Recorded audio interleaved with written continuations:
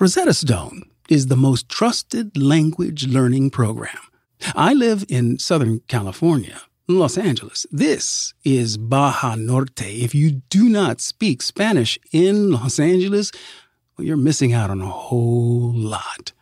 Don't put off learning that language. There's no better time than right now to get started. And for a very limited time, LeVar Burton Reads listeners can get Rosetta Stone's lifetime membership for 50% off. Visit rosettastone.com/LeVar. That's rosettastone.com/LEVAR.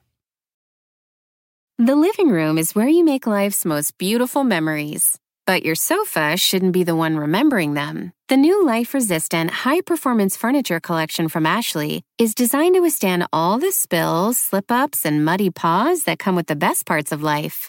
Ashley high-performance sofas and recliners are soft, on-trend, and easy to clean. Shop the high-performance furniture in-store or online at ashley.com.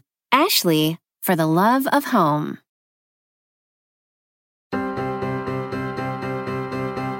Hi, I'm LeVar Burton, and this is LeVar Burton Reads. In every episode, I handpick a different piece of short fiction, and I read it to you. The only thing these stories have in common is that I love them, and I hope you will too. You know, y'all, there's been a really rich vein of storytelling historically in the retellings and reimaginings of folklore and fairy tales.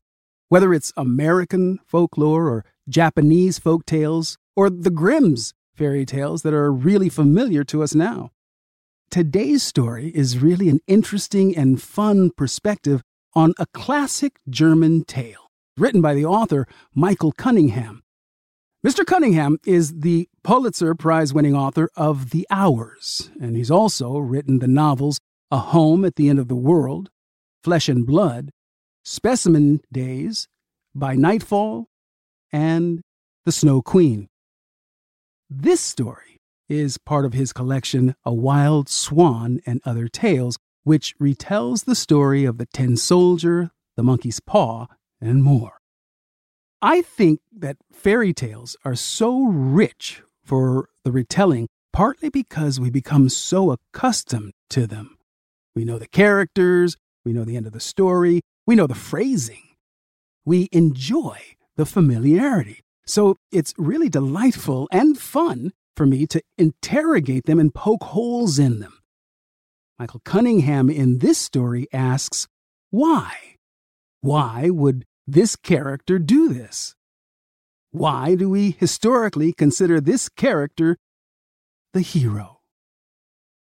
So, if you're ready, let's take a deep breath.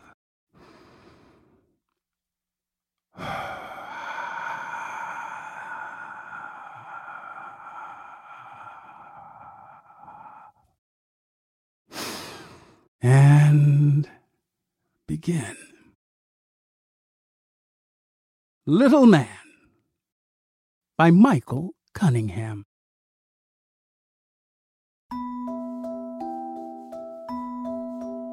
What if you had a child? If you had a child, your life would be about more than just getting through the various holiday rushes and wondering exactly how insane Mrs. Witters in accounts payable is going to be on any given day. It'd be about procuring tiny shoes and pull toys and dental checkups. It'd be about paying into a college fund. The unextraordinary house to which you return nightly, it'd be someone's future house. It'd be the place that someone would remember decades hence as a seat of comfort and succor. Its rooms rendered larger and grander, exalted by memory. This sofa, those lamps, purchased in a hurry, deemed good enough for now, they seem to be here still years later. They'd be legendary to someone. Imagine reaching the point at which you want a child more than you can remember ever wanting anything else. Having a child is not, however, anything like ordering a pizza. Even less so if you're a malformed, dwarfish man whose occupation, were you forced to name one, would be, what would you call yourself? A goblin? An imp? Adoption agencies are reluctant about doctors and lawyers if they're single and over 40. So, go ahead. Apply to adopt an infant as a 200-year-old gnome. You are driven slightly insane. You try to talk yourself down.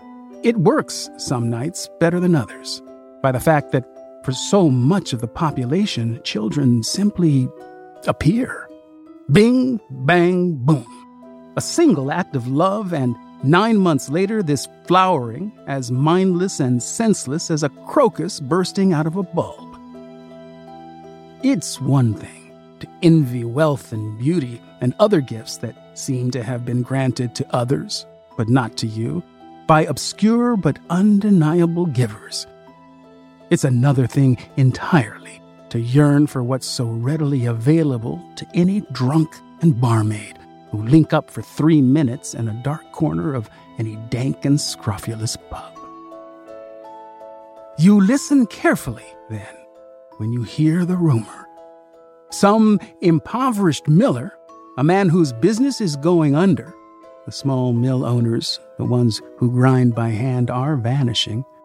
Their flour and meal cost twice as much as the big brand products, which are free of the gritty bits that can find their way into a sack of flour, no matter how careful you are.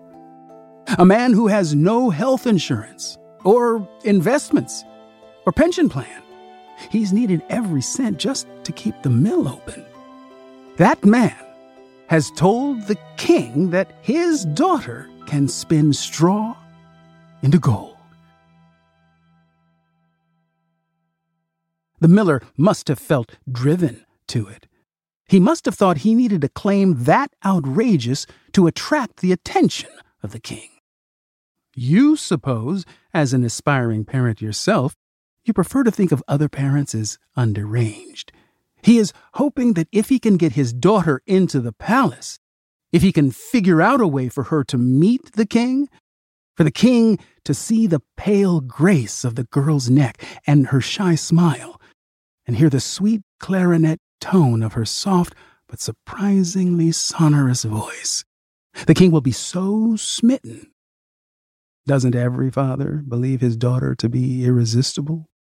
That he'll forget about the absurd straw into gold story. The miller is apparently unable to imagine all the pale-necked, shyly smiling girls the king has met already. Like most fathers, he finds it inconceivable that his daughter may not be singular, that she may be lovely and funny and smart, but not so exceptionally so as to obliterate all the other contending girls. The miller, poor, foolish, doting father that he is, never expected his daughter to be locked into a room full of straw and commanded to spin it all into gold by morning, any more than most fathers expect their daughters to be unsought after by boys, or rejected by colleges, or abused by the men they eventually marry. Such notions rarely appear on the spectrum of paternal possibility. It gets worse. The king, who really hates being duped, announces from the doorway of the cellar room filled with straw that if the girl hasn't spun it all into gold by morning, he'll have her executed. What? Wait a minute. The miller starts to confess, to beg forgiveness. He was joking. No, he was sinfully proud. He wanted his daughter to meet the king. He was worried about her future. I mean, Your Majesty, you can't be thinking of killing her. The king gives the miller a glacial look, has a guard escort him away, and withdraws, locking the door behind him. Here's where you come in. You're descended from a long line of minor wizards. Your people have, for generations, been able to summon rain, exorcise poltergeists, find lost wedding rings. No one in the family, not in the past few centuries at any rate, has thought of making a living at it. It's not respectable. It smells of desperation. And, as is the way with spells and conjurings, it's not 100% reliable. It's an art, not a science. Who wants to refund a farmer's money as he stands destitute in his still parched fields?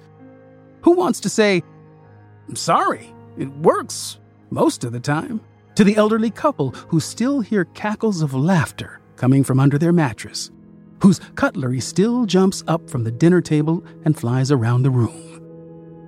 When you hear the story about the girl who can supposedly spin straw into gold, it's the talk of the kingdom, you don't immediately think, "This might be a way for me to get a child." That would be too many steps down the line for most people, and you, though you have a potent heart and ferocity of intention, are not a particularly serious thinker. You work more from instinct. It's instinct, then, that tells you, help this girl, and good may come of it. Maybe simply because you, and you alone, have something to offer her. You, who've never before had much to offer any of the girls who passed by, leaving traces of perfume in their wake, a quickening of the air they so recently occupied. Spinning straw into gold is beyond your current capabilities, but not necessarily impossible to learn. There are ancient texts. There's your Aunt Farfalle, who is older than some of the texts, but still alive, as far as you know, and the only truly gifted member of your ragtag cohort, who are generally more prone to make rats speak in Flemish, or to summon beetles out of other people's Christmas pies. Castles are easy to penetrate. Most people don't know that. Most people think of them as fortified, impregnable. Castles, however, have been remodeled and revised over and over by countless generations. There was the Child King, who insisted on secret passageways with peepholes that opened through the eyes of ancestral portraits. There was the Paranoid King, who had escape tunnels dug, miles of them, opening out into the woods, country lanes, and graveyards. So, when you materialize in the chamber full of straw, it has nothing to do with magic. The girl, though, is surprised and impressed. Already, you've got credibility. At first glance, you see why the miller thought his gamble might work. She's a true beauty, slightly unorthodox in the way of most great beauties. Her skin is as smooth and poreless as pale pink china. Her nose ever so slightly longer than it should be. Her brown-black eyes wide set, sable-lashed, all but quivering with curiosity, with depths. She stares at you. She doesn't speak. Her life, since this morning, has become so strange to her. She, who yesterday was sewing grain sacks and sweeping stray corn kernels from the floor, that the sudden appearance of a twisted and stub-footed man just under 4 feet tall, with a chin as long as a turnip, seems merely another in the new string of impossibilities. You tell her you're there to help. She nods her thanks. You get to work. It doesn't go well at first. The straw, run through the spinning wheel, comes out simply as straw, shredded and bent. You refuse to panic, though. You repeat silently the spell taught to you by Aunt Farfalle. who is by now no bigger than a badger, with blank white eyes and fingers as thin and stiff as icicles. You concentrate. Belief is crucial. One of the reasons that ordinary people are incapable of magic is a simple dearth of conviction. And eventually, yes.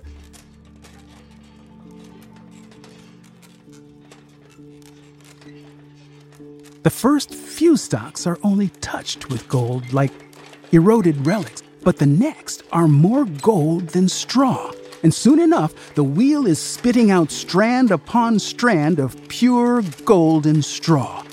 Not the hard yellow of some gold, but a yellow suffused with pink, ever so slightly incandescent in the torchlit room. You both, you and the girl, watch enraptured as the piles of straw dwindle and the gold strands skitter onto the limestone floor. It's the closest you've come yet to love. To lovemaking. You at the spinning wheel and the girl behind you. She forgetfully puts her gentle hand on your shoulder, watching in shared astonishment as the straw is spun into gold.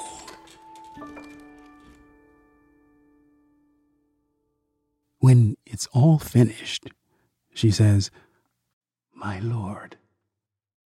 You're not sure whether she's referring to you or to God. "Glad to be of service," you answer. "I should go now." "Let me give you something." "No need." But still she takes a strand of beads from her neck and holds them out to you.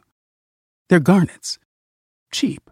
Probably dyed, though in this room, at this moment, with all that gold and straw emanating its faint light, they're as potently red-black as heart's blood. She says, "My father gave me these for my 18th birthday." She drapes the necklace over your head. An awkward moment occurs when the beads catch on your chin, but the girl lifts them off, and her fingertips brush against your face. A strand of beads falls onto your chest, onto the declivity where, were you a normal man, your chest would be. "Thank you," she says. You bow and depart. She sees you slipping away through the secret door, devoid of hinges or knob, one of the many commissioned by the long-dead paranoid king. "That's not magic," she says, laughing. "No," you answer. "But magic is sometimes all about knowing where the secret door is and how to open it." With that, you're gone. You hear about it the next day as you walk along the outskirts of town, wearing the strand of garnets under your stained woolen shirt. The girl pulled it off. She spun the straw into gold. The king's response? "Do it again tonight, in a bigger room with twice as much straw." He's joking, right? He's not joking. This, after all, is the king who passed the law about putting trousers on cats and dogs, who made laughing too loudly a punishable crime. According to rumor, he was abused by his father, the last king. But that's the story people always tell, isn't it, when they want to explain an inexplicable behavior? You do it again that night. The spinning is effortless by now. As you spin, you perform little comic flourishes for the girl. You spin for a while one-handed. You spin with your back to the wheel. You spin with your eyes closed. She laughs and claps her hands. This time, when you've finished, she gives you a ring. It, too, is cheap. Silver with a speck of diamond sunk into it. She says, "This was my mother's." She slips it onto your pinky. It fits, just barely. You stand for a moment staring at your hand, which is not by any standards a pretty sight with its knobbed knuckles and thick yellowed nails, but here it is, your hand with her ring on one of its fingers. You slip away without speaking. You're afraid that anything you say would be embarrassingly earnest.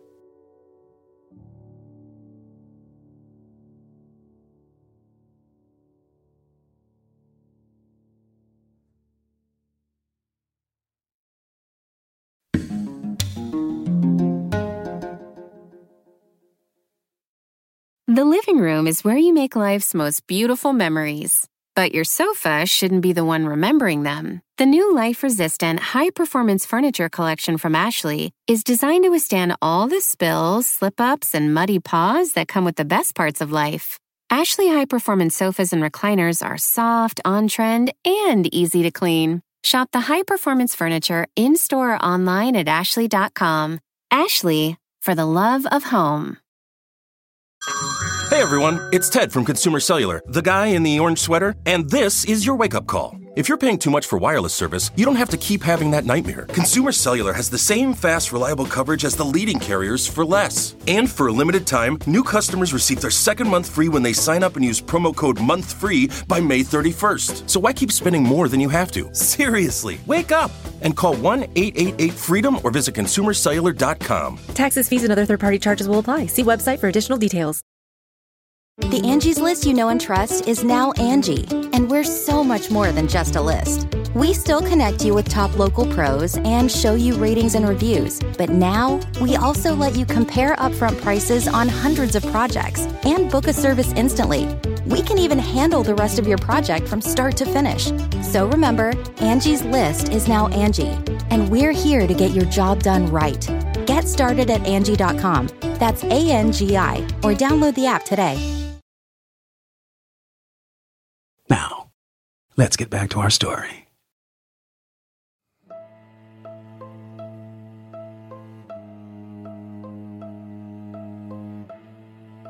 The next day? Right. One last roomful of straw. Twice the size again. The king insists on this third and final act of alchemy. He believes, it seems, that value resides in threes, which would explain the 3 garish and unnecessary towers he's had plunked onto the castle walls, the 3 advisors to whom he never listens, the 3 annual parades in celebration of nothing in particular beyond the king himself. And if the girl pulls it off one more time, the king has announced, he'll marry her, make her his queen. That's the reward? Marriage to a man who'd have had you decapitated if you failed to produce not just 1, but 3 miracles? Surely the girl will refuse.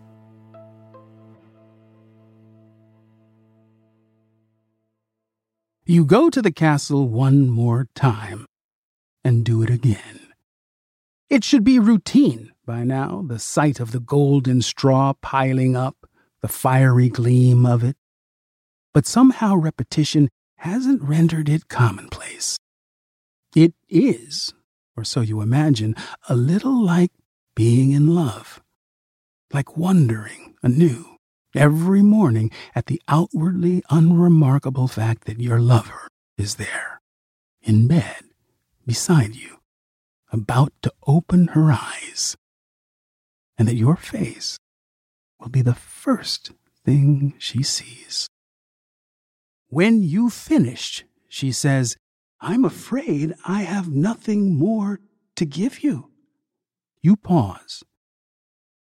You're shocked to realize that you want something more from her.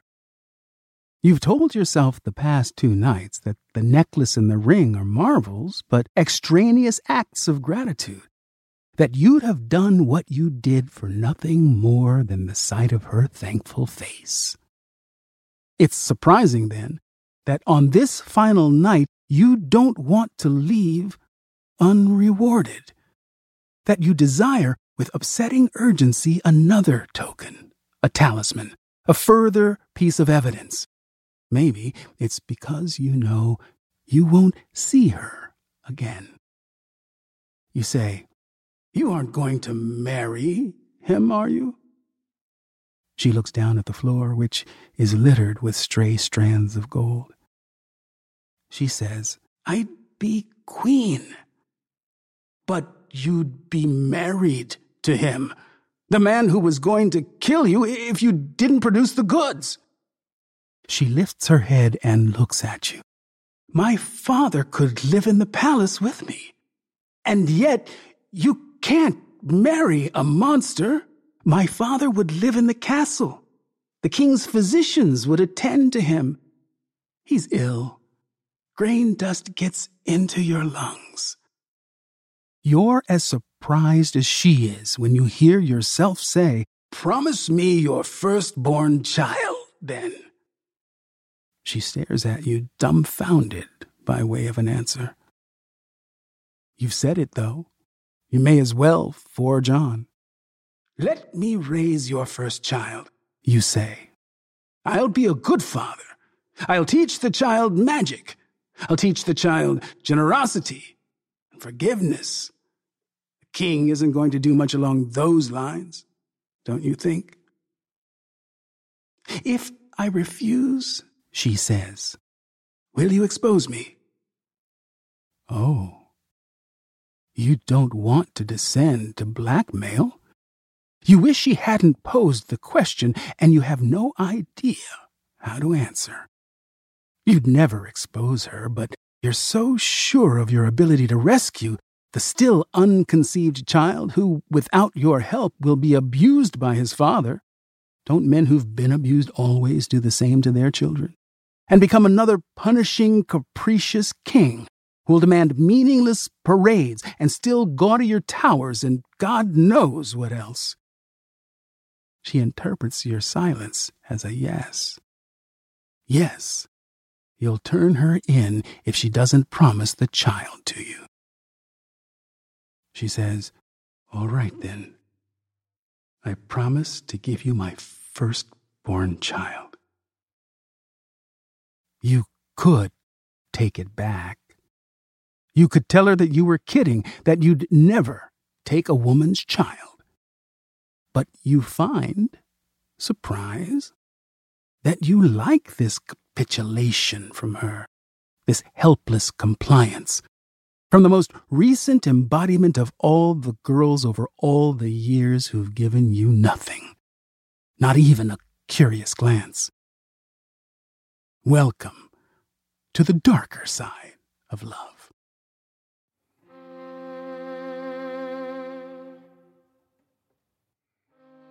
You leave, again without speaking. This time, though, it's not for fear of embarrassment. This time, it's because you're greedy and ashamed. It's because you want the child. You need the child. And yet you can't bear to be yourself at this moment. You can't stand there any longer, enjoying your mastery over her. The royal wedding takes place. Suddenly, this common girl, this miller's daughter, is a celebrity. Her face emblazons everything from banners to souvenir coffee mugs. And she looks like a queen. Her glowy pallor, her dark, intelligent eyes are every bit as royal-looking as they need to be. A year later, when the little boy is born, you go to the palace. You've thought of letting it pass.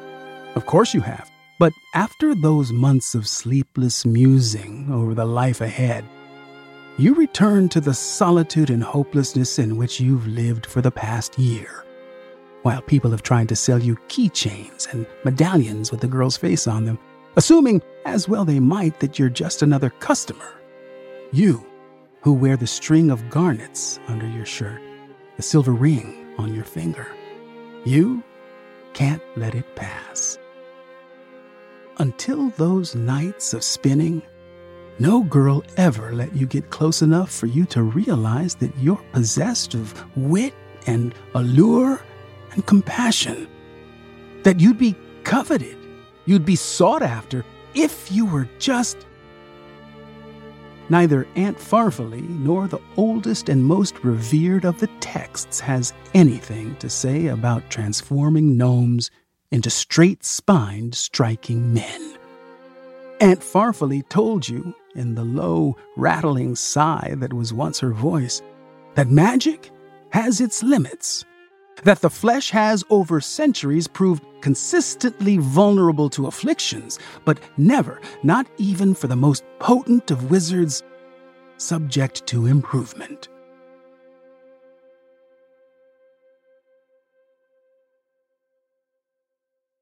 You go to the palace.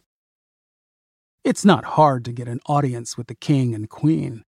One of the traditions, a custom so old and entrenched that even this king doesn't dare abolish it, is the weekly Wednesday audience, at which any citizen who wishes to can appear in the throne room and register a complaint.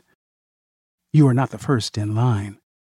You wait as a corpulent young woman reports that a coven of witches in her district is causing the goats to walk on their hind legs and saunter into her house as if they owned the place. You wait as an old man objects to the new tax being levied on every denizen who lives past the age of 80, which is the king's way of claiming for himself what would otherwise be passed along to his subjects' heirs. As you stand in line, you see that the queen has noticed you. She looks entirely natural on the throne, every bit as much as she does on banners and mugs and keychains. She has noticed you, but nothing has changed in her expression. She listens with the customary feigned attention to the woman whose goats are sitting down to dinner with the family, to the man who doesn't want his fortune sucked away before he dies. It's widely known that these audiences with the king and queen never produce results of any kind. Still, people want to come and be heard. As you wait, you notice the girl's father, the miller, the former miller, seated among the members of court, in a tricorn hat and an ermine collar. He regards the line of assembled supplicants with a dowager aunt's indignity and an expression of sentimental piety. A recently bankrupt man who gambled with his daughter's life and, thanks to you, won. When your turn arrives, you bow to the queen and king. The king nods his traditional absent-minded acknowledgement. His head might have been carved from marble. His eyes are ice blue under the rim of his gem-encrusted crown. He might already be, in life, the stone likeness of himself that will top his sarcophagus. You say, "My queen, I think you know what I've come for." The king looks disapprovingly at his wife. His face bears no hint of a question. He skips over the possibility of innocence. He wonders only what exactly it is that she has done. The queen nods. You can't tell what's going through her mind. Apparently, she has learned during the past year how to evince an expression of royal opacity, something she did not possess when you were spinning the straw into gold for her. She says, "Please reconsider." You're not about to reconsider. You might have considered reconsidering before you found yourself in the presence of these two, this tyrannical and ignorant monarch and the girl who agreed to marry him. You tell her that a promise was made. You leave it at that. She glances over at the king and can't conceal a moment of Miller's daughter nervousness. She turns to you again. She says, "This is awkward, isn't it?" You waver. You're assaulted by conflicting emotions. You understand the position she's in. You care for her. You're in love with her. It's probably the hopeless ferocity of your love that impels you to stand firm, to refuse her refusal. She who has on the one hand succeeded spectacularly and, on the other, consented to what must be at best a chilly and brutal marriage. You can't simply relent and walk back out of the room. You can't bring yourself to be so debased. She doesn't care for you, after all. You're someone who did her a favor once. She doesn't even know your name. With that thought, you decide to offer her a compromise. You tell her, in the general spirit of her husband's fixation on threes, that she has 3 days to guess your name.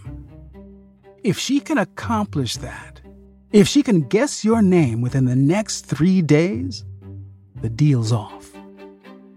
If she can't, you do not, of course, say this aloud, but if she can't, you'll raise the child in a forest glade. You'll teach him the botanical names of the trees and the secret names of the animals. You'll instruct him in the arts of mercy and patience. And you'll see in the boy certain of her aspects. The great dark pools of her eyes, maybe, or her slightly exaggerated aristocratic nose. The queen nods in agreement. The king scowls. He can't, however, ask questions. Not here, not with his subjects lined up before him. He can't appear to be baffled, underinformed, misused. You bow again, and as straight-backed as your torqued spine will allow, you stride out of the throne room. You'll never know what went on between queen and king once they were alone together. You hope that she confessed everything and insisted that a vow once made cannot be broken. You even go so far as to imagine that she defended you for your offer of a possible reprieve. You suspect, though, that she still feels endangered, that she can't be sure her husband will forgive her for allowing him to believe that she herself spun the straw into gold. Having produced a male heir, she has now, after all, rendered herself dispensable. And so, when confronted, she probably came up with some tale of spells and curses, some fabrication in which you, a hobgoblin, are entirely to blame. You wish you could feel more purely angry about that possibility. You wish you didn't sympathize, not even a little, with her in the predicament she's created for herself. This, then, is love. This is the experience from which you've felt exiled for so long. This rage, mixed with empathy. This simultaneous desire for admiration and victory. You wish you found it more unpleasant, or at any rate you wish you found it as unpleasant as it actually is. The queen sends messengers out all over the kingdom in an attempt to track down your name.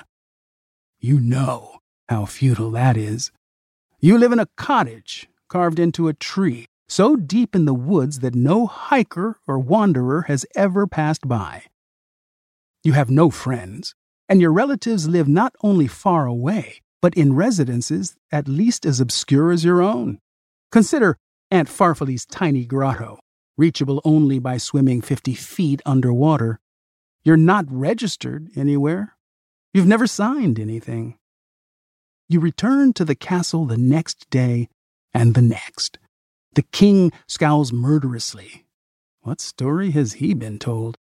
As the queen runs through a gamut of guesses.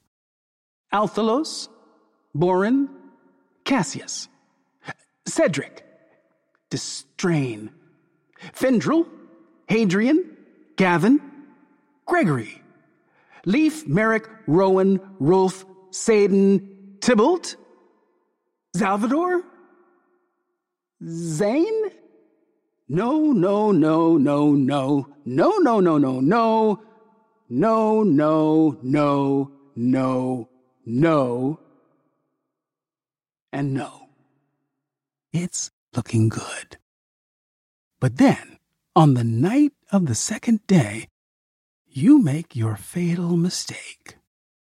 You'll ask yourself afterward, why did I build a fire in front of the cottage tree and do that little song and dance?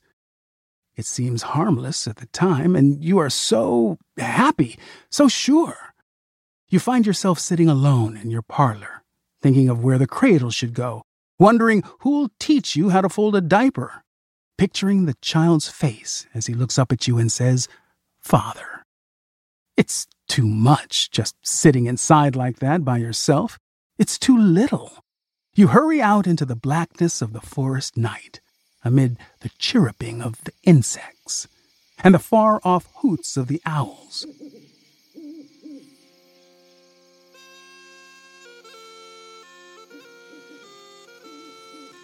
You build a fire. You grant yourself a pint of ale, and then you grant yourself another. And almost against your will, it seems that you're dancing around the fire. It seems that you've made up a song. Tonight I brew, tomorrow I bake, and then the Queen's child I will take. For little knows the royal dame. How likely is it that the youngest of the Queen's messengers, the one most desperate for advancement, the one who's been threatened with dismissal, he's too fervent and dramatic in his delivery of messages. He bows too low. He's getting on the king's nerves. How likely is it that that particular young hustler, knowing every inch of the civilized kingdom to have been scoured already, every door knocked on, will think to go out into the woods that night, wondering if he's wasting precious time, but hoping that maybe, just maybe, the little man lives off the grid?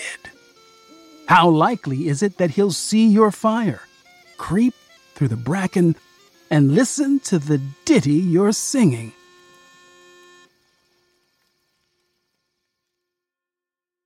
You return triumphant to the castle on the third and final afternoon. You are, for the first time in your life, a figure of power, of threat. Finally, you cannot be ignored or dismissed. The Queen appears to be flustered. She says, "Well then, this is my last chance." You have the courtesy to refrain from answering. She says, "Is it Brum?" "No." "Is it Leofric?" "No." "Is it Ulrich?" "No." Then there is a moment, a millimoment, the tiniest imaginable fraction of time, when the Queen thinks of giving her baby to you. You see it in her face. There's a moment when she knows that she could rescue you as you once rescued her. When she imagines throwing it all away and going off with you and her child. She does not, could not love you, but she remembers standing in the room on that first night, when the straw started turning to gold, when she understood that an impossible situation had been met with an impossible result, when she unthinkingly laid her hand on the sackcloth-covered gnarls of your shoulder. And she thinks, whoosh. By the time you've read whoosh, she's no longer thinking it, that she could leave her heartless husband. She could live in the woods with you and the child. Whoosh. The king shoots her an arctic glare. She looks at you, her dark eyes avid and level, her neck arched and her shoulders flung back. She speaks your name. It's not possible. The king grins a conquering, predatory grin. The Queen turns away. The world, which was about to transform itself, changes back again. The world reveals itself to be nothing more than you about to scuttle out of the throne room, hurry through town, and return to the empty little house that's always there. That's always been there, waiting for you. You stamp your right foot. You stamp it so hard with such enchantment-compelled force that it goes right through the marble floor, sinks to your ankle. You stamp your left foot. Same thing. You are standing now, trembling, insane with fury and disappointment, ankle deep in the royal floor. The queen keeps her face averted. The king emits a peal of laughter that sounds like defeat itself. And with that, you split in half. It's the strangest sensation imaginable. It's as if some strip of invisible tape that's been holding you together from mid-forehead to crotch had suddenly been stripped away. It's no more painful than pulling off a bandage. And then you fall onto your knees and you're looking at yourself twice. Both of you pitched forward, blinking in astonishment at a self who is blinking in astonishment at you, who are blinking in astonishment at him, who is blinking in astonishment at you. The queen silently summons two of the guards, who pull you in two pieces from the floor in which you've become mired, who carry you, one half apiece, out of the room. They take you all the way back to your place in the woods and leave you there. There are two of you now. Neither is sufficient unto himself, but you learn, over time, to join your two halves together and hobble around. There are limits to what you can do, though you're able to get from place to place. Each half naturally requires the cooperation of the other, and you find yourself getting snappish with yourself. You find yourself cursing yourself for your clumsiness, your overeagerness, your lack of consideration for your other half. You feel it doubly. Still, you go on. Still, you step in tandem. Make your careful way up and down the stairs, admonishing, warning, each of you urging the other to slow down, or speed up, or wait a second. What else can you do?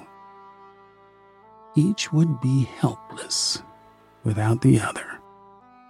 Each would be stranded, laid flat, abandoned, bereft.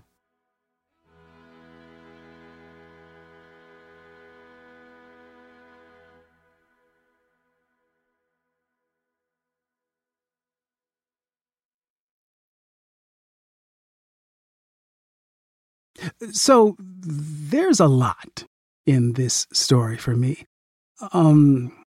Starting, of course, with the alternate point of view on the Rumpelstiltskin tale. It is always, I think, illuminating to look at a situation, and especially a story, through a different lens. You know? Roots was the story of the enslavement of African peoples in America. However, that story had never been told before from the point of view of the Africans, right? And in the process, we were able to have a different perspective on that story. Roots was able to illuminate for us the actual human cost of slavery. The families that were destroyed, in addition to the just abject cruelty of the enterprise. So it's that different lens that this story reminds me to bring to my life. If I'm forever just in my own head, operating with my own assumptions about everything, I'm only experiencing life one way. It's necessary, I think, and important for us to open up our way of seeing, interpreting, perceiving the world. We can't stay stuck, mired in our own particular point of view. Not anymore. It's too important for us to be able to exercise empathy for one another. And empathy requires being able to look through the eyes of another, to see a situation from their perspective and point of view. Not abandoning your own, but making room for the possibility of another interpretation of events. That's what this story brings to me. The reminder to look differently, especially when it comes to trying to understand this significant portion of the population of my fellow countrymen who just simply don't agree with my perspective and point of view. I have to find a way to see through their eyes. Otherwise, they will only continue to be this impenetrable enigma. I can speculate, but I can never be sure. And I'll certainly never get there unless I try. So, maybe we should try it. Maybe we should try and adopt that opposite lens. At least make a real and valiant attempt at seeing through the eyes of those that we consider the other.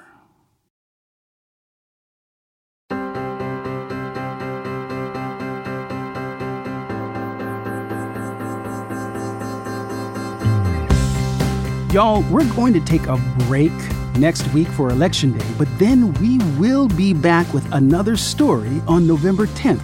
It's something very special, and I think you're really going to love it. Our producer on this episode of LeVar Burton Reads is Julia Smith, the best in the business, y'all. And we have a new researcher this season. That's Lakeisha Lewis. So glad you are aboard, my sister. And our editing and sound design is by Justin Asher, one of our new kids on the block. My thanks today to Michael Cunningham and to Farrar Straus in Giroux for allowing me to read this story from A Wild Swan and Other Tales. If you enjoyed it, check out Jack, the new novel from Marilyn Robinson, and Beowulf, a new translation by Maria Devana Headley. And as always, if you enjoy the podcast, please recommend an episode to a friend who you think might enjoy it. You can also leave us a rating or a review on Apple Podcasts. And why not include a story suggestion for us? We love them, we read them, we use them. And if you would prefer to listen to episodes ad-free and listen to exclusive bonus author interviews, you can do that on Stitcher Premium. Go to stitcherpremium.com/LeVar to start your free trial. LeVar Burton Reads is a production of Stitcher and LeVar Burton Entertainment. Our executive producers are Chris C.B. Bannon, Josephine Maturana, she's the boss, and yours truly, LeVar Burton. And I am LeVar Burton. You can find me on Twitter at LeVar Burton and LeVarBurton.com on Instagram. I will see you all next time, but you don't have to take my word for it.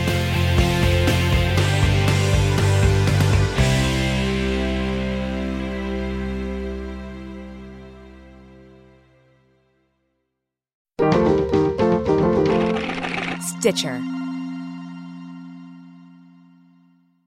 Whether you're a morning person or a bedtime procrastinator, everyone deserves a mattress that works for their style. And you'll find the best mattress for you at Ashley. The new Temper-Adapt collection at Ashley brings you one-of-a-kind body-conforming technology, making every sleep tailored to be your best. The collection also features cool-to-the-touch covers and motion absorption to help minimize sleep disruptions from partners, pets, or kids. Shop the all-new Tempur-Adapt collection at Ashley, in-store or online at ashley.com. Ashley, for the love of home.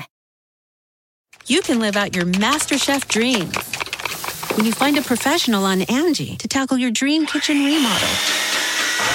Connect with skilled professionals to get all your home projects done well. Visit Angie.com. You can do this when you Angie that.